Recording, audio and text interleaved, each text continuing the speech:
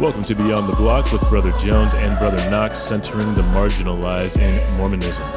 Brother Derek, how you doing today, sir?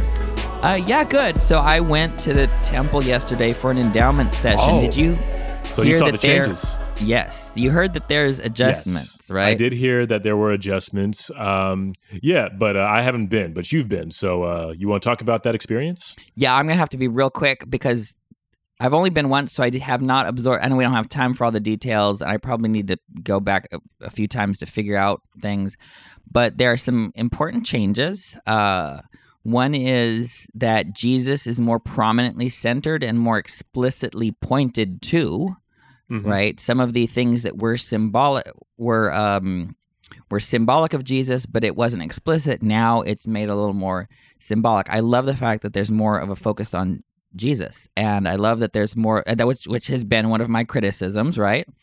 Now they fixed, or they're I'm not saying they fixed it, right? Because that's probably not the right word to use, but I think they are coming closer to my vision of what it should be. Same thing with love. The word love is mentioned now for the first time ever in an ordinance. At the beginning, it says that the endowment is an expression of Heavenly Father's love for us. I'm like, wow, that's so peaceful and reassuring. And the covenants to love God and love neighbor are mentioned explicitly in the commandments to love God and love neighbor are incorporated into the covenants now for the first time, which I think is very important because there's no covenant to love the church as an institution, right? There's it's very much focused on the Savior. And I like this idea that the closer we get to the Savior, the less the church can get in the way. If we as individuals... That's a bar. If we as individuals shorten the distance between us and Jesus, there's not room for anyone, the church leaders, policy to get in the way. Now, that's not excusing the problems, right?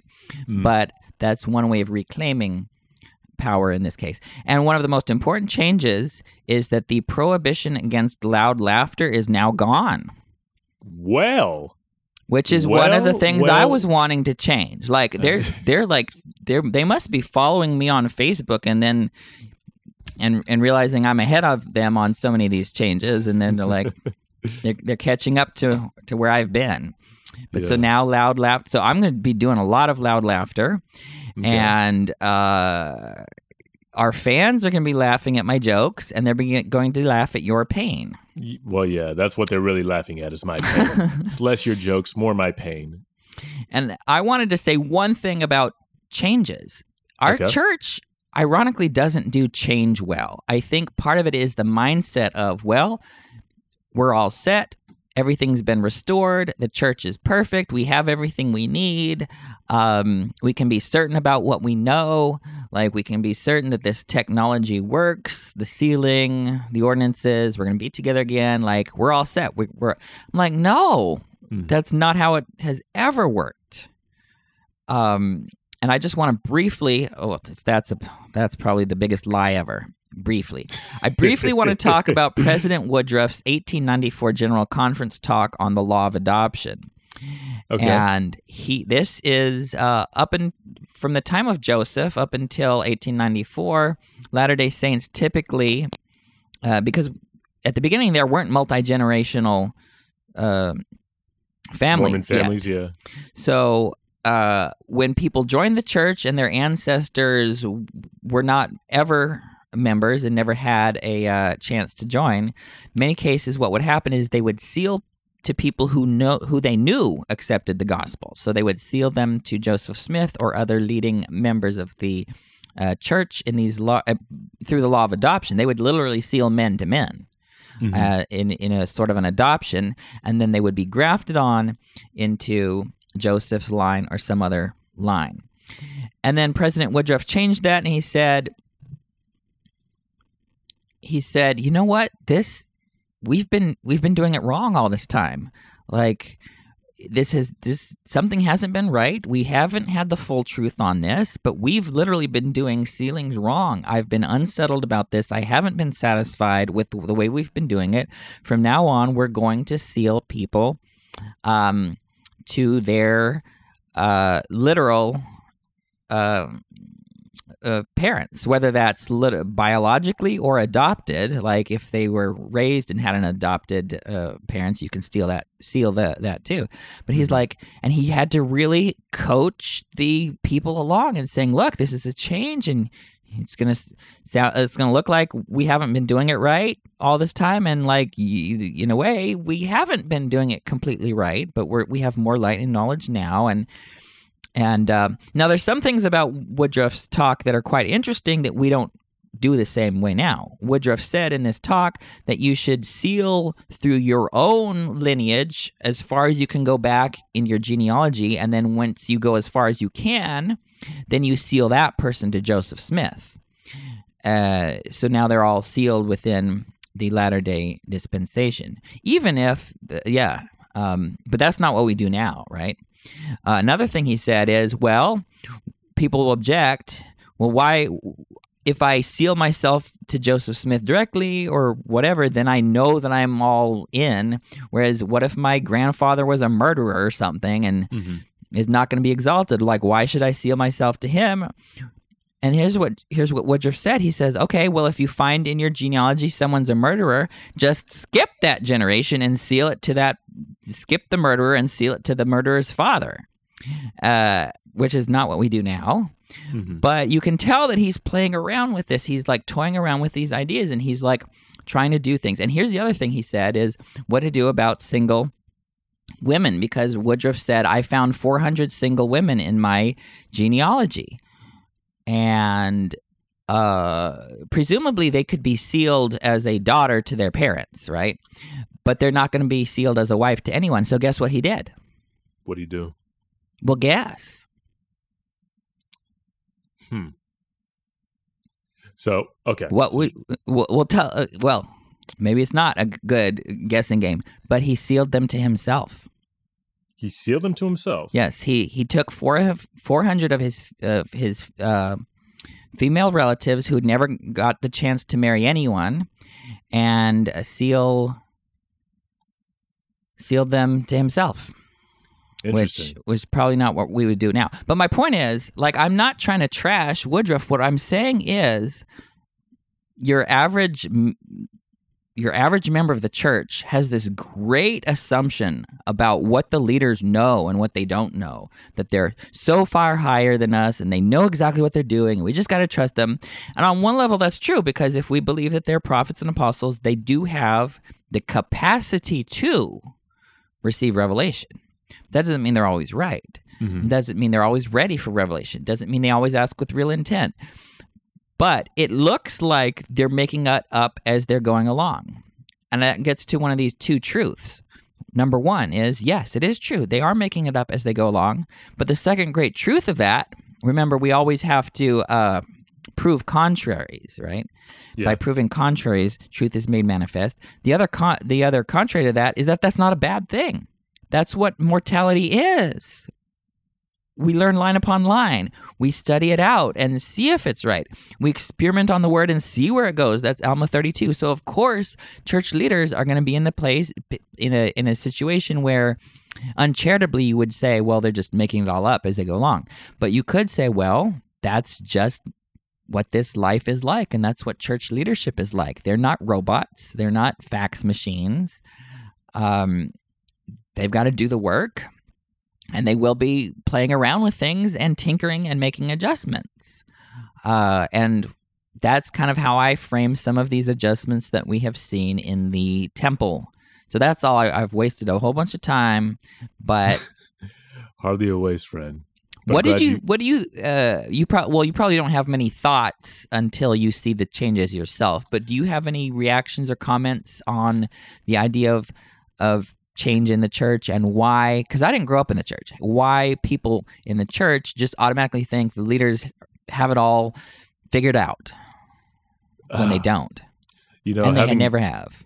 Joseph never had it all figured out. But anyway, what do you think? I mean, I was just going to say, having grown up in the church, it's just a grand assumption that is just made by everybody around us. So we kind of adopt it as well, that the brethren, are basically our generation's Moses, and we just don't ask the questions. Like, it makes things really nice and easy and convenient for us. But like, at some point, everybody is going to have to, like, I mean, for lack of a better phrase, think for themselves. But to answer the question, we just grow up around adults that are more or less thinking the same thing. They are making that assumption that the brethren are inerrant, infallible, or they don't make mistakes, or that, they are, the Lord's representative on earth and they have unfettered access to him. As you said, a fax machine or a telephone or whatever, just we had that kind of access. So if you're growing up with that mindset, you just don't think to question it, really. I think part of it comes back to the individual security and comfort of certainty. They want to know that someone bigger than them has it all figured out, and they can just kind of rest and not do the work and not think about it and just say, well, the brethren are right. And that's what we want. We want to, like, not have to think about the really hard things. Like, we want the answers to the questions of the soul, for lack of a better word. And in some cases, we want to be validated in, the way we view the world. And, like, unfortunately, sometimes that is validation of our bigotries. And, a lot of times we see more aggressive clinging to the brethren's moral rightness because some people are holding really tightly to those bigotries. Because, if the brethren are wrong about that, there are multiple deconstructions that are going to have to happen, of the religion and also of themselves when it comes to their ideas. Like, it's just too much work to have to deconstruct our own bigotries or deconstruct what we thought was an inerrant leadership in our church. So I think there is a goal to preserve comfort or preserve a sense of moral rightness by clinging to the brethren like that, or clinging to the church like that. Okay. Well, anyway, I just have questions primarily, perhaps because I haven't been to the temple yet since the changes were announced. But I am primarily curious about what has inspired the change or where it came from. Well, did you hear about the black woman in the temple film? No, I did not. There's black women in the temple film, yes, and nobody is talking about it? There's a black woman in the temple film. She's so here's what happened is the second half of the film is now where the ordinance workers used to demonstrate certain things. Now those things are demonstrated by people on the screen. Oh. So one of the veil workers is a black woman, and she shows you how to go through the veil. Well, ain't that nothing? I'll have to check that out. So, yeah. Cool. That sister, you probably know her. I mean, is that a stereotype? I was wondering if I know her. Like, but that was my immediate next thought. I was like, I wonder if I know her. Right. I hate to say that all black people in the church know each other, but it might be. It's really hard to find black folks in the church at this point. At least for me, it's really hard to, like, not know at least who people are. Like, at this point in my life, just the network is, like, thanks to social media, like those the community is already very small. So it's, like, very unlikely that I have at the very least never heard of this person, whoever it is. Well, I'm sure you'll figure out who it is and what the story is behind that. Looking forward to that. Oh my gosh, that is so cool. Yeah. It's congratulations. We're making Black History during Black History Month. All right.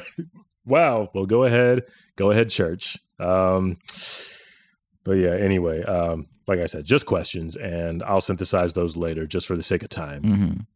But sort of this idea of spoon feeding, like wanting the brethren to spoon feed everything to us, or the brethren wanting God to spoon feed everything. That's not how Moses did it. But that's how he won it, Derek. That's how he won it. That's not how I want it. Well, yeah, that's not how you want it because that's where you are in life. But a lot of people. But I think it's about. It has to do with, like, what kind of moral development do you want? Like, if I'm a robot, I don't learn anything. I don't grow. If it's like I'm an eternal child. If someone's always making the decisions, I'm never gonna grow. I mean, this is literally what the temple film is about. Adam and Eve could have stayed in innocence and never experienced mortality, but no, they decided, no, we gotta face the hard stuff. We gotta learn to take responsibility. We gotta take initiative. We've gotta go and take the longer way around and actually develop.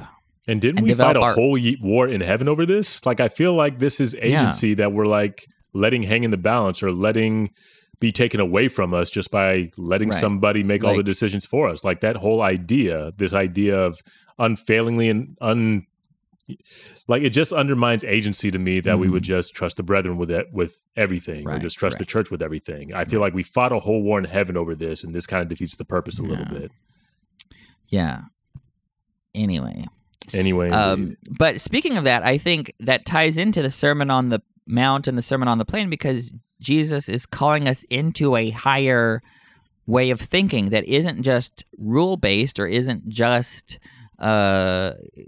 principle, or it now, like, you have to actually have moral development, not just superficial checklisting, right? Yes. You have to have, we're called to a higher and deeper ethical standard that involves moral development, which is why Jesus taught saying, be perfect. Right. As your Father in heaven is perfect. But anyway, so let's talk. I wanted to just briefly say, briefly, that is the biggest joke ever. Two things real quick. One is, and this is a longer conversation that I'm not going to have now, but it has to do with anti-Judaism. Because some people would say, oh, look, let's read these antitheses. Jews bad, Jesus good. Now, there's a couple of problems with that. One is that Jesus was Jewish. He's having an internal conversation within Judaism. And that's different than him condemning or critiquing Judaism as a whole, right? Yeah. When you look at the evidence, there's other rabbis saying that some of the similar things to Jesus. You can see this in the Mishnah, in the Talmud. There's other rabbis disputing these things and making some of the same points. So it's not there's something wrong with Judaism. There's something wrong with the human condition, and you get this in any tradition, the stuff that Jesus is critiquing. So let's not make this about Judaism. And one good resource is the Jewish Annotated New Testament.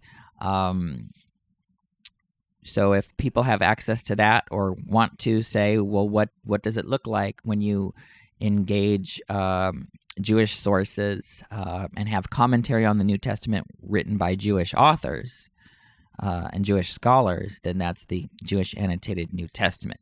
Anyway, I wanted to say something brief about just the literary nature here. So here in Matthew 5 through 7, we've got the Sermon on the Mount, and this is the first of 5 collected literary teaching blocks in Matthew, and these are called sermons or discourses. I like pairing the first of these discourses, Matthew 5 through 7, with the last one, Matthew 24 and 25, where you get the eschatological discourse, and then then these other parables about the second coming, the sheep and goats, the parable of the virgins.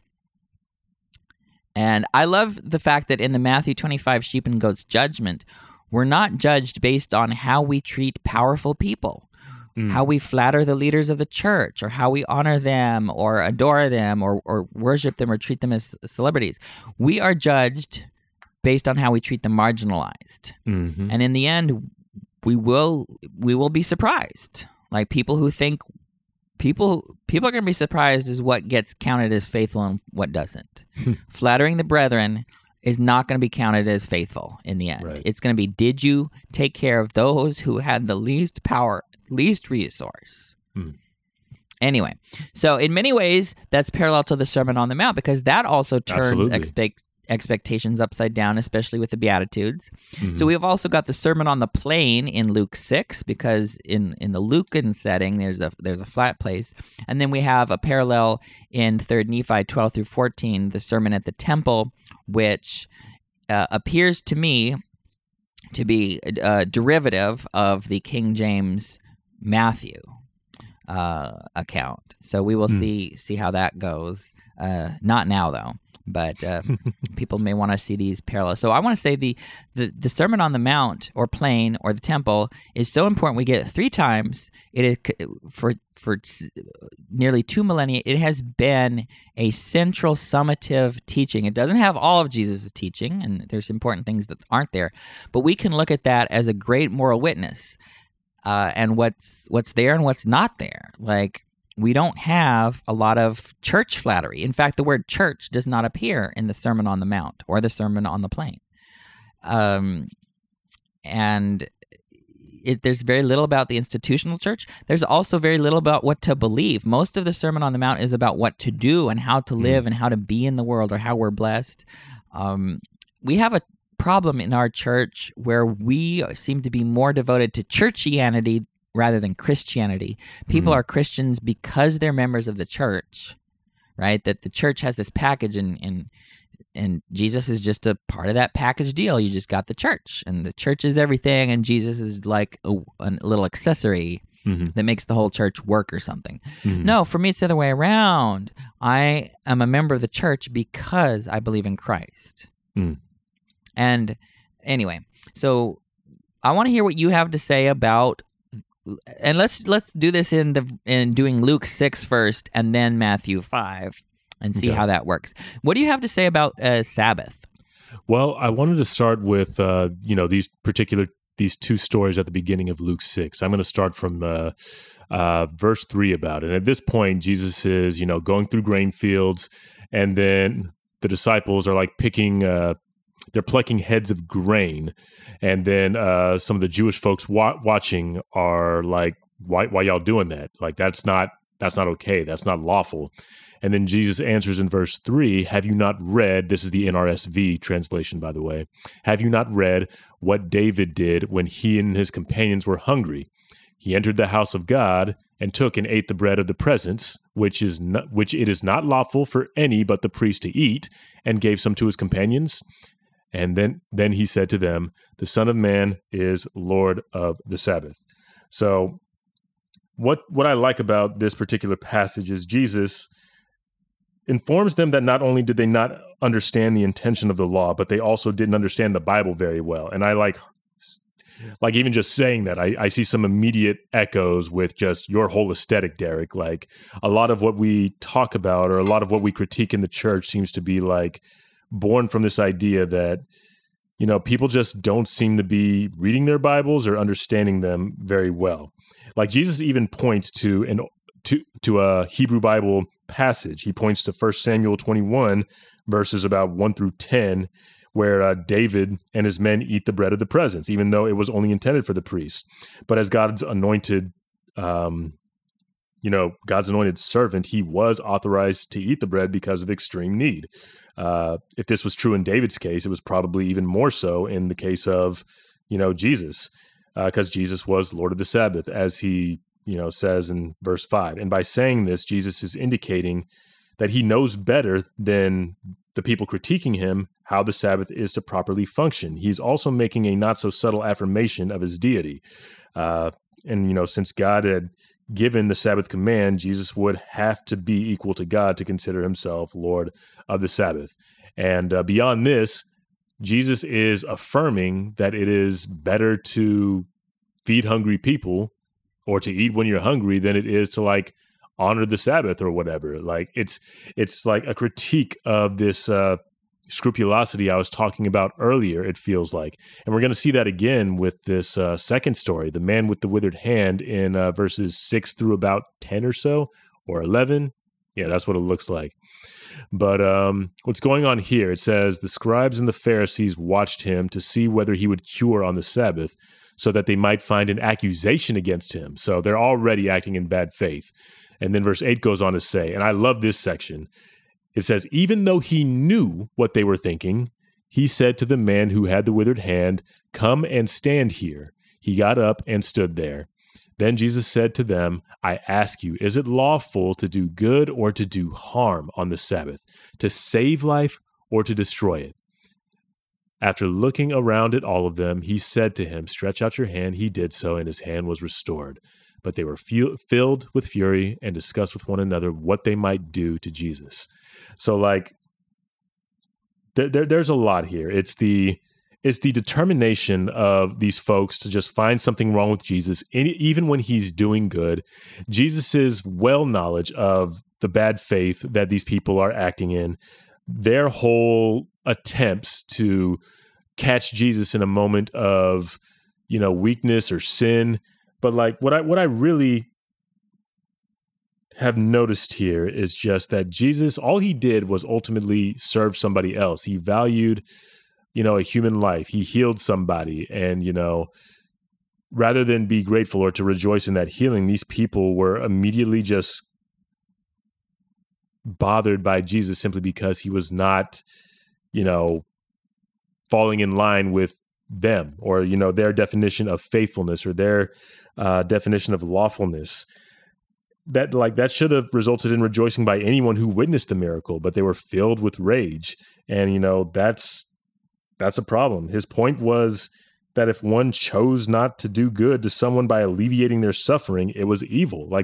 We talked about that just last year when we were going over the Hebrew Bible, the Hebrew Bible. I forget which narrative it was, but we had a whole conversation about the purpose of the law, which is to serve other people. I think it was the whole Leviticus 19 thing, but it just really harkens back to the purpose of that law that extends well back into the Hebrew Bible. And just to affirm what you were saying, Derek, this isn't so much a critique of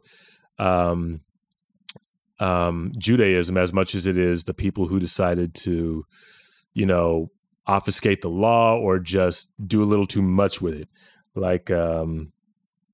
There's just that temptation and that whole tendency for religious leaders to add to God's law to create a new definition of religious obedience or lawfulness or religiosity in general. And I definitely see us doing that in the church today. We have people being ostracized for not living Mormon standards of respectability, even though they are nowhere to be found in our theology or in our sacred texts.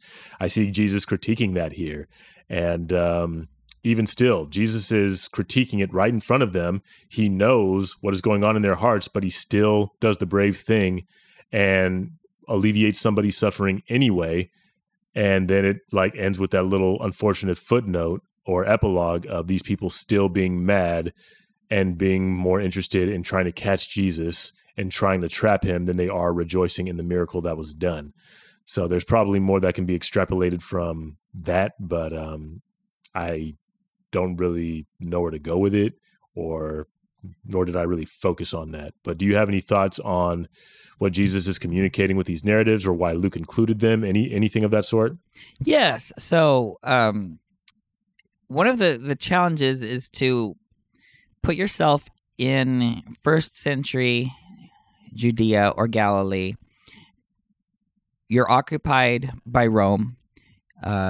Jewish national identity is significantly threatened, right? Because you're occupied and you're struggling to preserve your identity, your way of life.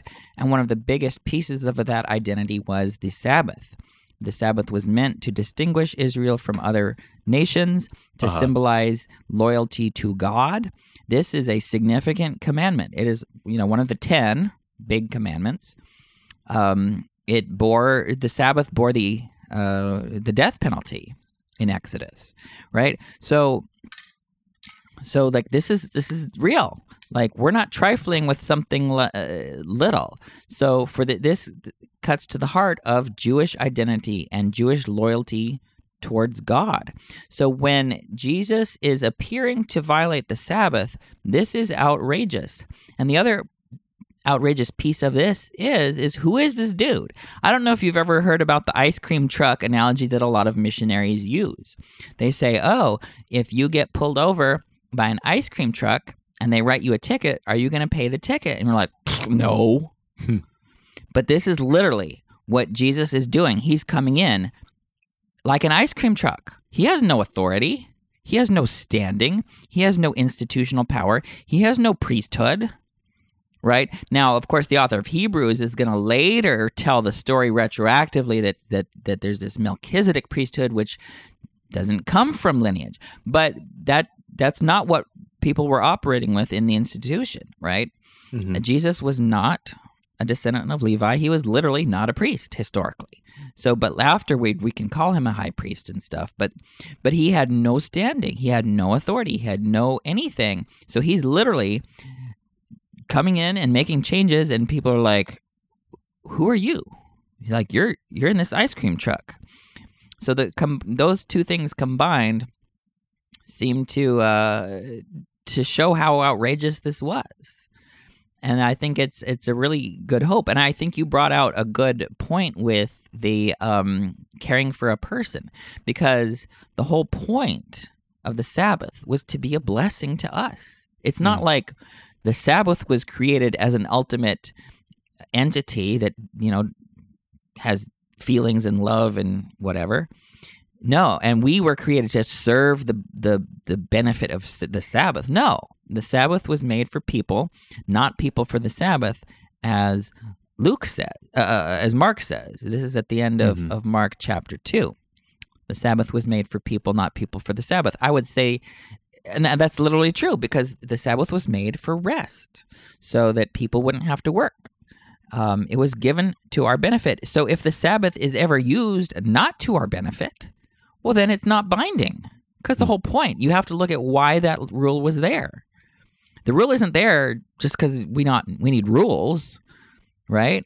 So you not only can, but you must break the rule if you understand the purpose of the rule. If the purpose of the rule is to be life-giving to people, and of course it's okay to heal people on the Sabbath. That is Jesus' logic. But if you're going based on a checklist or dare I say, a covenant path, right, framework, then you're going to miss the whole point. And I would say, just like the Sabbath was made for people and not people for the Sabbath, I would say same thing to the evangelicals about the Bible. A lot of them tend to worship the Bible as the good, and people are here to serve the Bible. No, the Bible's here to serve us. The Bible was made for people, not people for the Bible, right? If the Bible is not beneficial, it's not binding. And I would say the same thing about the church institution. The apostles and the prophets, they're here as a blessing to us, right? They're not an end in themselves. Right. I think that is a cultural imbalance that Jesus is correcting. I did want to, and then here's something interesting. One of the reasons why it's important to learn Greek, perhaps, at the end of Codex. So, at the end of this narrative of the healing, we get a third story about the Sabbath in Codex Bezae. Codex Bezae is a 5th century manuscript of the Greek New Testament, and there's an additional narrative added at the end of Luke 6:4. Right at the end of verse 4, we have this additional material that is found apparently in no other manuscript, and I don't even think it's found ever in any English translation. So people don't know about this, but here's what it says, and I'll be translating from the Greek right here. On the same day, that is the same day as the healing, so it's the same Sabbath, right? On the same day, as he was beholding someone working on the Sabbath, he said to him, "Man, if you know what you are doing, you are blessed. But if you do not know what you are doing, you are cursed and a transgressor of the law." Let me say this all over again. On the same day he beheld, or as he was beholding someone working on the Sabbath, he said to him, "Oh man, if you know what you're doing, you are blessed. But if you do not know, you are cursed and a transgressor of the law."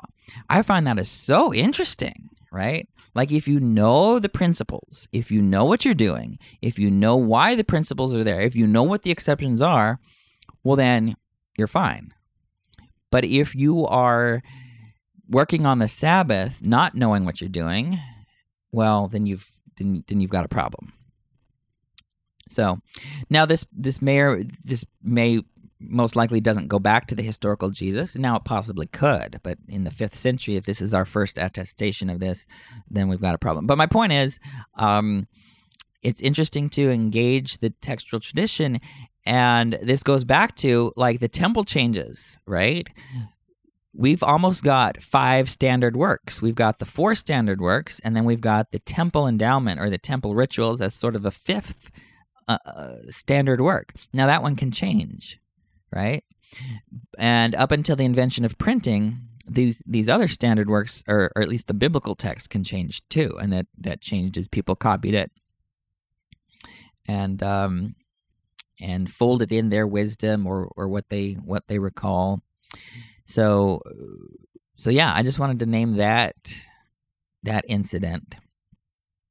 I want to go on. Did you have any thoughts about that? Nah, just I needed to get the name of that text again, because this is the first time I'm hearing about it. Oh, yes. Codex Bezae, Bezae. It is. It has the letter D. So manuscripts, this is manuscript D. in the footnotes. Okay. And I heard the way you were reading. You were translating that directly from the Greek? Mm-hmm. Yep. As far as I'm aware, this has never appeared in any English translation. Gotcha. Any published translation. Okay, thank you. But it's listed as a footnote in my critical text of the New Testament. Gotcha. So I want to go on and briefly talk. Briefly. That's going to be the biggest running joke ever. Briefly talk about. I'll make the T-shirt. The apostles. So we've got the ordination. We've got the call of the apostles in Luke chapter 6. I just want to. We've got the 11, and then it ends with Judas Iscariot, who became a traitor. This is Luke 6 verse 16, and I just want to talk about Jesus's track record in picking apostles, because our culture has this near idolatry of, an apostle. We need to give them, this pampered treatment and the best meals and the best everything and the like all this amazing celebrity-esque stuff. And I'm like, well, that's not what Jesus gave his apostles. But I really wanted to talk about Judas, because Jesus's quote failure rate, if I could say that, is 1 out of 12, right? Judas failed, right? And betrayed Jesus and never was restored. In a sense, all of the apostles, except for maybe the beloved disciple, ran away. Maybe that's a fail. Peter made some big mistakes, cutting off the servant's ear, trying to protect Jesus. And this is a point Ben Shalati made. Look, apostles literally will hurt people in an attempt to defend Jesus. And Jesus is like, no, I don't want that kind of defense. So just think about that, especially with the queer thing. Apostles will be tempted to bring out muskets, to bring out swords, and Jesus is going to be like, no, put that musket back in its place. That's a great point. But the thing, but Peter denied Jesus. Peter was called Satan by Jesus. Like, just because someone's an apostle doesn't mean that they have magic powers, right? I don't have a lot of magical thinking. I'm a product of the Enlightenment. My view is, as a product of the scientific worldview of the Enlightenment, it's very hard for me to see supernaturalism. It's just not. So in my view, I can either choose to believe that nothing is magical or that everything is magical. It's very hard for me to see that some things are magical and some things aren't. So I don't think that the apostles have any magical powers that anyone else doesn't have. But let's talk about these apostles. So Jesus' failure rate is 1 out of 12. Now let's look at the Latter-day Apostles, since the first quorum was ordained in 1835. Since 1835, we have had 102 apostles in the Church of Jesus Christ of Latter-day Saints. Can you believe that? 102 apostles. No, I cannot. That's wild. Guess how many of them were excommunicated? Jeez. Like pretty much nearly all of the first 12 were, but how many? 13. 13. Goodness. It was about half of the first 12, and then there's some others, but there were 13 out of 102 apostles, right? That's over 10%. Yeah. Right. So our culture has, they're an apostle, they have to get everything right, or they can't fall away, or everything. And I'm no, come on, look at our track record. The Beyond the Block co-hosts have a better track record than the apostles do. Ooh. If you look at the average apostle versus, there's 2 of us and neither one of us have been excommunicated, neither one of us have left the church. We are literally on average more faithful than the combined status of the 102 apostles of the Church of Jesus Christ of Latter-day Saints. So everyone out there, you need to stop worshiping them. Stop adoring them. You can respect them and sustain them, right? Just as you would respect and sustain me and my calling. But they're not the be-all, end-all of the church, right? They don't have magical powers. They don't have the capacity, the standing for unrighteous dominion. So we need to just think about this. I don't want to disrespect the apostles, but I also want to put this into proper balance. They're making it up as they go along. And I don't mean that as an insult.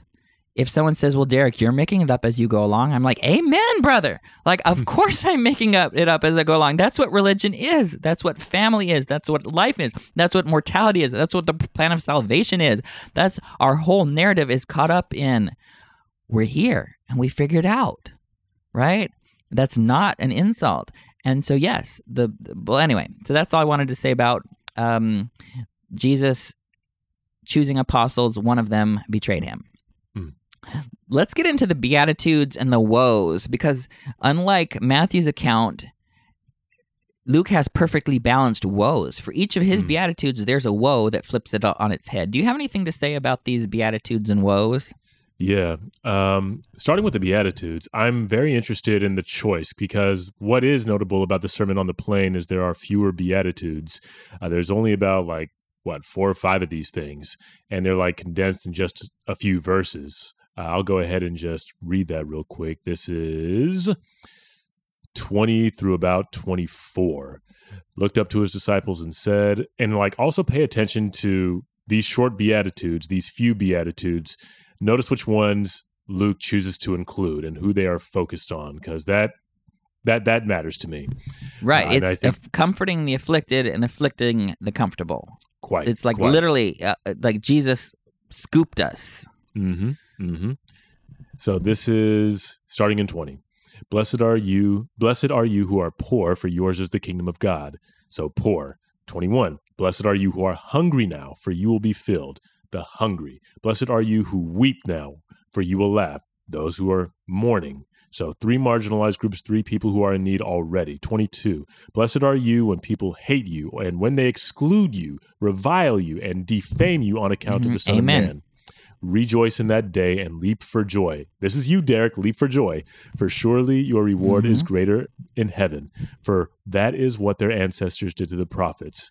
And then we get to the woes starting in 24. And these parallel the Beatitudes we just went over. Woe to you who are rich, for you have received your consolation. Woe to you who are full now, for you will be hungry. Woe to you who are laughing now, for you will mourn and weep. Woe to you when all speak well of you, for that is what their ancestors did to the false prophets. So parallel woes and all the Beatitudes in the Sermon on the Plain are focused on the marginalized. I want to point out who Jesus is speaking to and for here and blessing. He's blessing the oppressed, the mistreated, the destitute, the outcasts. He is specifically focusing on those individuals, Jesus is. So I often reference the Beatitudes when I'm trying to make a case for saying a phrase like Black Lives Matter. Can you imagine somebody piping up after each Beatitude and being like, blessed are all lives, Jesus, or blessed are the rich too, Jesus. Blessed are the meek. Blessed are the proud too, Jesus. Blessed are the hungry. Blessed are those who ate, Jesus. It just don't make no sense. I can only imagine how Jesus might handle something like that.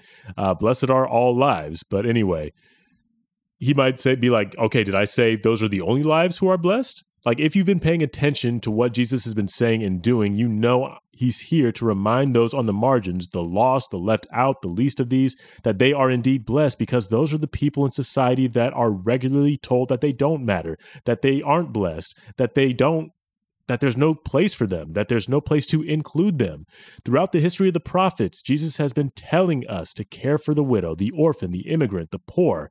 That doesn't mean they are all who matter, but they need special focus. And what I love about Luke saying this is that Luke understands as a physician the importance on focusing on the part of the body that is broken or that is in need.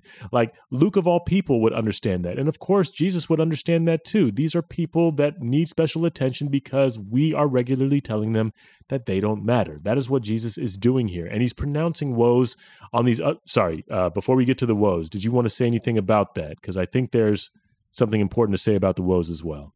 Yeah, I think this really resonates with, of course, this is in Luke, so it's thematically resonating with a Magnificat, which we got in Luke chapter 1, where this reversal of fortune, those who are on thrones will be cast down, right? And those who are rich will be sent away empty, right? And that's why I hate when people talk about liberation theologians as Marxists. You don't have to be, okay, here in the first century, Jesus literally says, woe to you who are rich. You don't have to have any influence from Marx to say woe to the rich, right? Down with the rich, right? Literally Jesus. Literally Jesus, right? Maybe Marx stole it from Jesus. But anyway. Yeah, maybe he did. Marx was an atheist, wasn't he? Yes. Okay, he was an atheist of Jewish background. Okay. Now, I want to say that these Beatitudes, both here and in Matthew, are not descriptive proverbs about what happens to be true. Because in many cases, the way the world normally works, they aren't true. Like, often the hungry die hungry. They don't get fed. Often those who weep don't get comforted. So it's not literally true the way the world works, but something new is breaking into the world. And Jesus is announcing it in person as the incarnate Redeemer who is here to bring about a new reign, a new way of being in the world. And so that's kind of the power of these, is he's embodying them and inaugurating them and letting the kingdom have a foothold in this world and bringing hope to people in the midst of an oppressive situation. So that's kind of what I would say about the logic of the Beatitudes.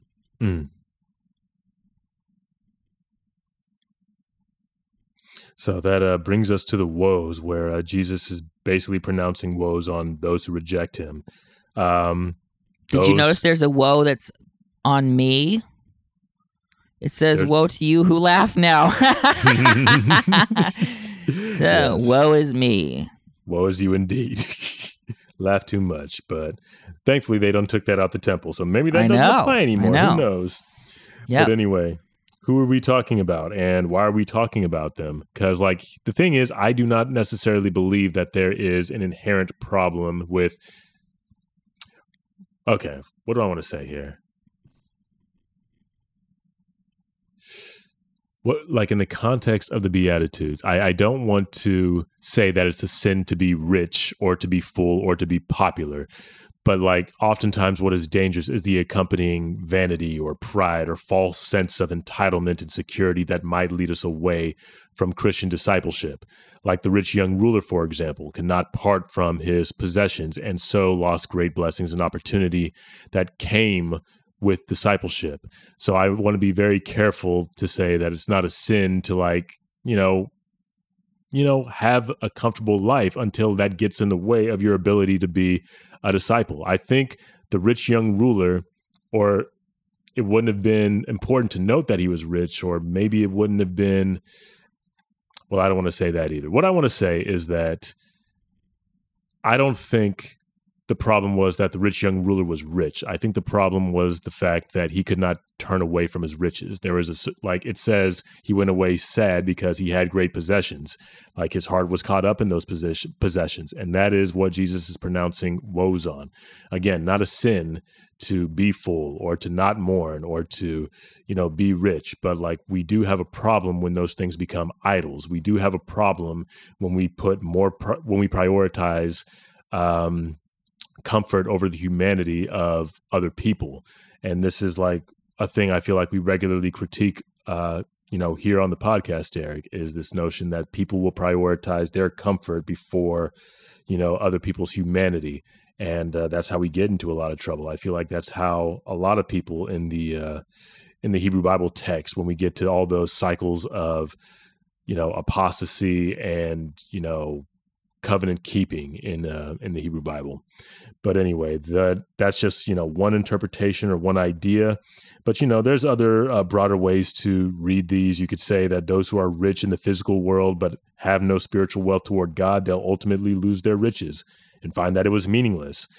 Those who let this present age fill them with experience, spiritually lack in the age to come. Those who laugh and find all their enjoyment in this present age, they will be spiritual mourners in the age to come. Jesus' followers are not to regard complimentary words from the unrighteous as indicators of God's approval.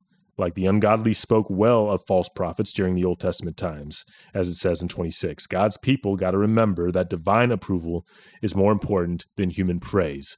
So like even still, in that you can read a caution against the idolatry of popularity, of comfort, of riches. Like it's all relevant when we try to encourage discipleship. Jesus is declaring woes more on the people who cling to those things and less to, just merely being rich or being well off or having comfort. It's the idolatry that comes with these things that I believe he's actually pronouncing woes upon and cautioning against. What do you think, Derek? Yeah, I think that you kind of have to deal with issues of balance and proportion and context. Like there's certain cases where being rich will be bad. Like if your richness is at the expense of exploiting others, right? Mm-hmm. So you can't just make these blanket rules and say, oh, like out of context, right? If someone is wealthy, but they're using their wealth for God's purposes and not letting that wealth get in the way, then you can make a case for that. Yeah. But you have to kind of take into the totality of the scriptures and not just quote things out of context and proof text them. Mm-hmm. Speaking of making people uncomfortable, you're not going to like what I'm about to say. But go ahead. We're going to make people uncomfortable because we're going to go long. I know this is going to end up being over an hour because I still have a lot of stuff to say. All right. But hopefully it will be worth it and people can shut me off if they don't like that. But there's a lot that I want to say that I don't think has really been said before. And I'm like, I want to talk about some things. Maybe people have noticed, but I just have not noticed certain things. But I wanted to go ahead and talk about this recognizing people by their fruit. Right, I know, okay. I'm a fruit, but so it's here in Luke 6:43 and 44. No good tree bears bad fruit, nor does a bad tree bear good fruit.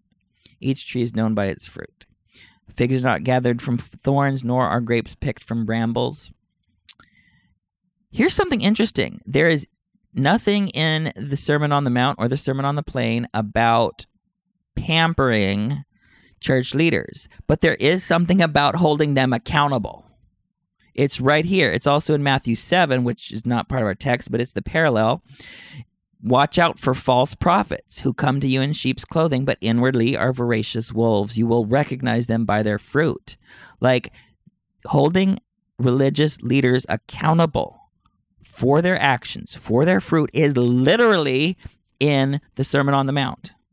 Like, how dare people say, "Oh, you can't hold people accountable"? That is, it's in there when worshiping church leaders is not, treating them like royalty is not, right?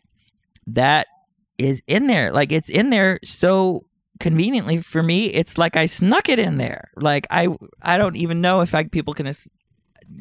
Like, no one has brought out this text, as far as I know, to say this is where our priorities should be. Our priorities should not be flattering the ego of powerful men. It should be holding them accountable. That's what's in the Sermon on the Mount. And what does he say is the way we will know a true prophet versus a false prophet? It's by their fruits. It's not by their priesthood lineage. It's not by their calling in the church. It's not by their office in the church. He doesn't say, oh, we'll just look on churchofjesuschrist.org and look at the roster of the current Quorum of the 12, and that's how you'll know. He does not say that. He does not tie it to lineage. He does not tie it to calling. He ties it to the fruit. He invites us to examine everyone, okay, and hold church leaders accountable. Anyway, so I just wanted to make that one point. I wanted to talk a lot about nonviolence because there's nonviolence. A couple of things here. There's sort of strategic nonviolence, is that nonviolent strategies or tactics can be useful for change in the thing that you're trying to oppose, and that works. It doesn't always work. But there's also a sort of nonviolence that is a moral nonviolence that even if it doesn't work to make external change, what it does do is maintains your character. And if you can go through an awful situation and even die like Jesus did, but maintain your character, then they didn't win on one level. Maybe they won by killing you, but they didn't win to drag you down to their level. And here's how Luke has it. Love your enemies, do good to those who hate you, bless those who curse you, pray for those who mistreat you. To the person who strikes you on the cheek, offer the other as well. And from the person who takes away your coat, do not withhold your tunic either. Give to everyone who asks you, and do not ask for your possessions back from the person who takes them away. Treat others in the same way that you would want them to treat you. If you love those who love you, what credit is that to you? For even sinners love those who love them. And Matthew has it worded differently. I might not look at that right now, but he also talks about retaliation. Eye for an eye is not what we're doing, right? So and do not resist the evildoer. But what's my point about this is there's some strategy here in that when you look at each of these things, each of these strategic options are done or given to someone who has less systemic power, right? The Roman military could come and compel people to go a mile, right? Mm-hmm. That is what occupying military forces do. So you don't have the power to resist. If you resist, they'll kill you, right? If you're being sued, you're probably not in a position to win the suit. If you are literally going to lose the coat off your back, you probably don't have the resources, right? So, and if someone is able to strike you on the cheek, they probably have the power in this situation. So what do you do when you are disempowered? What do you do when you have these unfair structural imbalances? If you fight back, you'll probably get destroyed or killed. But what you can do is publicly shame your oppressor in certain ways. For example, if you look at the way Matthew has it, I'm going to read Matthew's version. This is Matthew 5:38-42. You have heard that it was said, an eye for an eye and a tooth for a tooth. But I say to you, do not resist the evildoer. But whoever strikes you on the right cheek, turn the other to him as well. This likely could be a situation if someone is striking you on the right cheek, they're doing it backhanded. Mm-hmm. If you're hitting someone with your right hand and you're hitting a right cheek, you are backhanding someone who's an inferior. But if you turn the other cheek, they're like, no, you're going to hit me again, but I'm going to reclaim a little bit of dignity by saying, now you're going to hit me as an equal, right? Fighting back might not work because you'll get beaten or killed or whatever, but you can at least reclaim your dignity by embarrassing the other person, putting them in a compromising place of admitting that you're an equal or not hitting you again. If someone wants to sue you and take your tunic, let him have your coat also. If you're that poor that you are worried about that, you will literally be naked right there in the court. Mm-hmm. Yeah. You will embarrass someone on the steps of the court. Like, look how awful that is. They took away your tunic, and now just voluntarily give your undergarment as well, and just be naked and show the world what they did to you, because you're not going to be able to win, but you can win a moral victory here. If someone forces you to go 1 Roman mile, and this is a Latin loan word, million in the Greek New Testament, go with him too, because now you've embarrassed this person, right? So I think there's a strategic piece to nonviolence where you reclaim a little bit of dignity. You reclaim a little bit of the upper hand. You have the moral upper hand. And this is why nonviolence is so powerful, because then it's real clear who the bad guy is. Like, if you see 2 people fighting and they're balanced and they're both getting punches in, you don't know who's the good guy.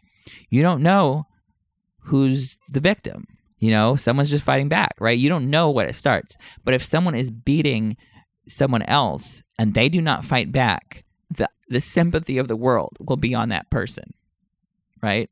Like, what's wrong here? And they will go and help that person, right? If you go to a fight and you try to break it up, you don't know who you're supposed to help. Who's the aggressor and who's not. And I think this is the real challenge when dealing with the leaders of the church who are aggressing against my people. It is very easy to aggress back. But the real challenge is to use Jesus' strategy here take the upper hand and let them hit you again. Let them blow the other half of your face off with that musket. And the world will know something is wrong here. Something is very, very wrong. Right? If it's like if we're both bouncing it back and forth, well, then it's kind of, people will be justified. Like if we attack, quote, the general authorities, right? If we get our punches in too, then people are going to feel righteous in resisting us. They're like, well, they're just whatever. And I may be guilty of some of that myself, right? But Jesus is calling me to a higher thing of maintaining my character, because nothing the authorities can do to me can change my character unless I make a mistake. If I do everything right, they can do whatever they want to me, and I win if I do not compromise my own character.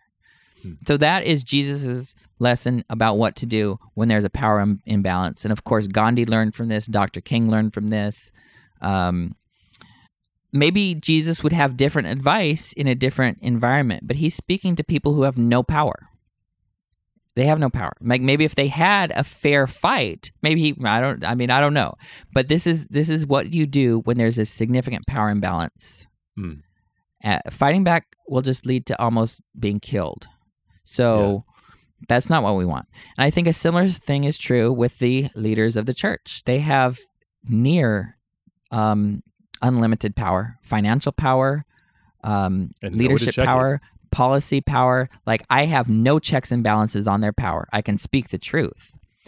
But if they wanted to, I could be excommunicated without due process. Without a public trial, so that people know the truth of what happened, right? They claim they don't do excommunications anymore. They're member removals or whatever. Membership councils or whatever, yeah. But anyway, my point is, like, I don't have the authority to go in there and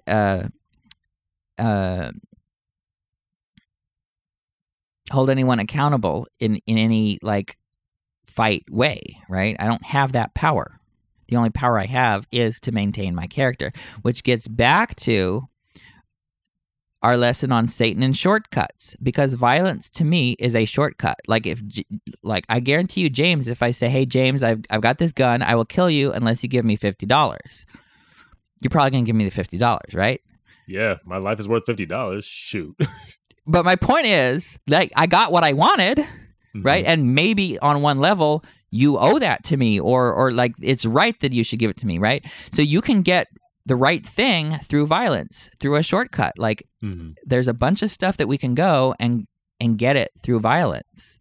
And Jesus is teaching us, you know what? Maybe that's not the best shortcut, because violence works in the short run, but it doesn't work in the long run, because you get cycles and cycles of violence and retaliation, which Jesus breaks here.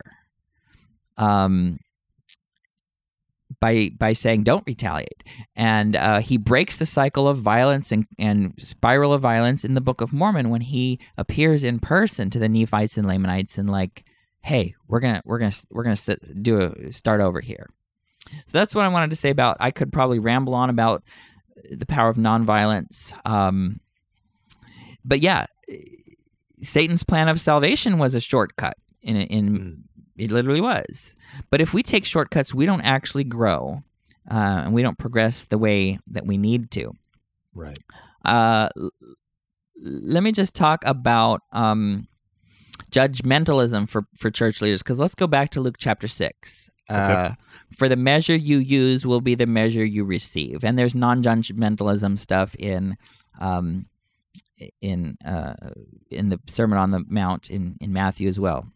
In Matthew 7. And people say, oh, Derek, you're judgmental about the church leaders. But here's the thing. It doesn't say you can't use any feedback at all. What it says is the measure you use will be the measure you receive. So here's my problem with the church leaders. I'm not expecting them to be perfect, right? My problem isn't, oh, I was expecting them to be perfect and they're not living up to that. Look, I'm not perfect either. I'm not going to live up to perfection. What I'm expecting them to do is be accountable. That's different than being perfect. We need checks and balances. We need measures in place where no one person can control everything, right? I like accountability. I love being accountable, right? Mm-hmm. I'm not expecting anything from them that I don't expect people from me. I hold myself out as accountable to my values and to the people whom I have power over or whom I engage with. Like, I love being accountable. Like, I'm not going to be perfect, but I want to know when I'm wrong so I don't hurt people. Like, that's the difference. So I am not measuring the church leaders according to a different measure than I would be willing to take. I'll take it too. Make me accountable. I love being accountable. I am accountable, right? In my job, in my calling, in almost everything in my life, if I do something wrong, there's going to be some check on that power.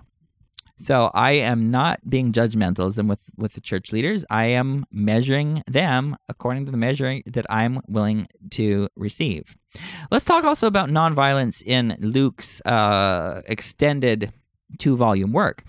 We've got at the crucifixion, Luke 23, verse 34 says, "But Jesus said from the cross, 'Father, forgive them, for they don't know what they're doing,'" right? Father, forgive them. And then we also have this forgiveness in Acts 7:60 with Stephen in his martyrdom. He fell to his knees and cried out with a loud voice, "Lord, do not hold this sin against them." That should be our attitude towards our enemies, one of forgiveness, one of compassion, and even one of love. Love your enemies. That's real hard, right?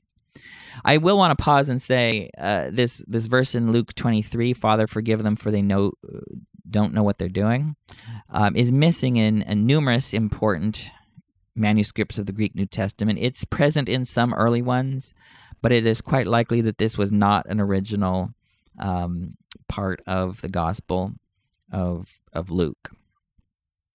So I've talked a lot. Is there anything you want to say? Well, I still have more. I know it's probably going to be like another 10 minutes. Seriously, it's going to be worth it, I hope. Another 10 minutes. Well, dude, you better take it then. We're already over an hour. You better just take it. Okay.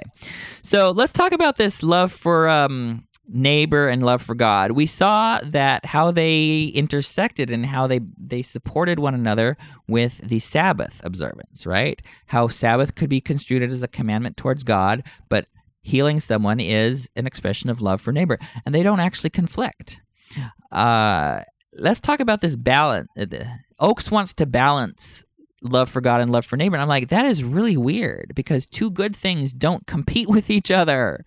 Like Oakes has a straw man of my position. He's acting as though I'm saying, "Oh, hey everyone, if you love me, you'll let me sin."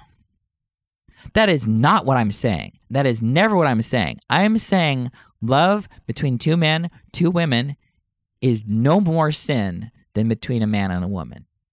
Those are morally and ethically indistinguishable. And only prejudice and discrimination even imagines there's any kind of difference, right? So I'm not saying, okay, excuse my sin a little bit. Let me get away with a little sin.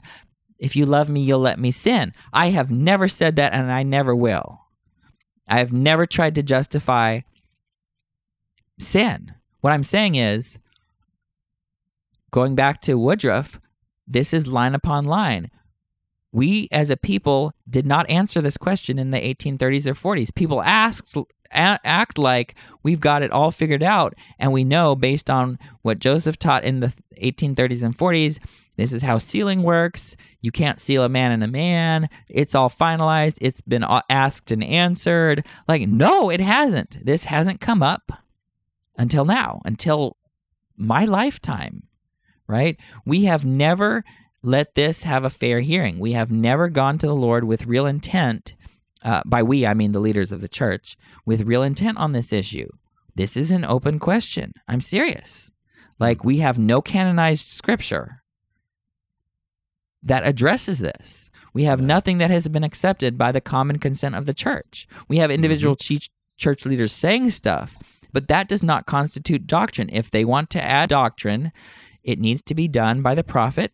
It needs to be announced and presented to the church, and it needs to be accepted by the common consent of the church. That's how we do things in a church with order. If any random thing a general authority says is doctrine, that's not order. That is popcorn, right? This is not the church of popcorn. This is the church of order. Dang, Derek.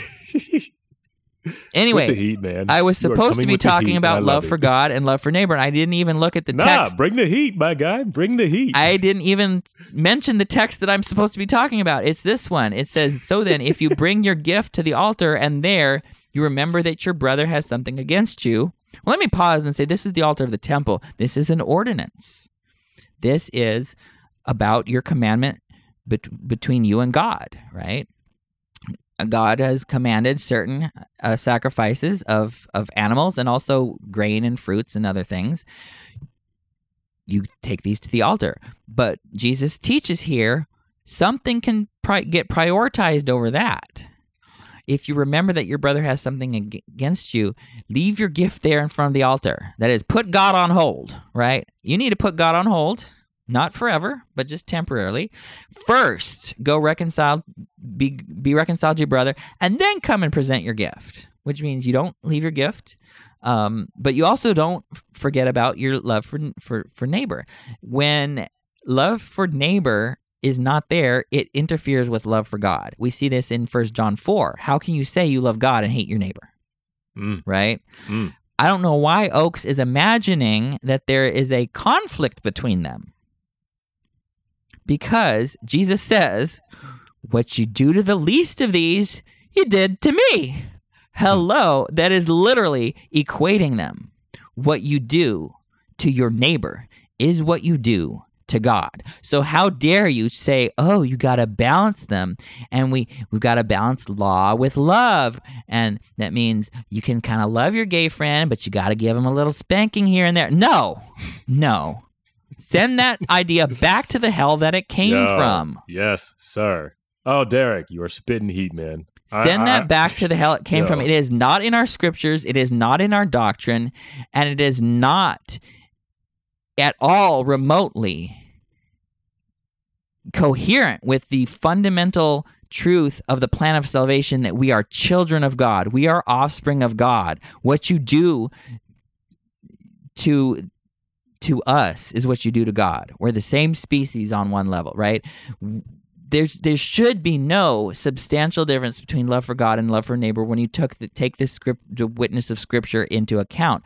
Oakes is only trying to score a point by saying, oh, don't be too nice to the gays because love for God is more important. And he is completely missing that I'm not asking people to say, well, let us sin. I'm not asking people to say violate God's laws in order to include me or in order to love me. I'm saying that if you truly love God, then you're going to love the gays whom God created.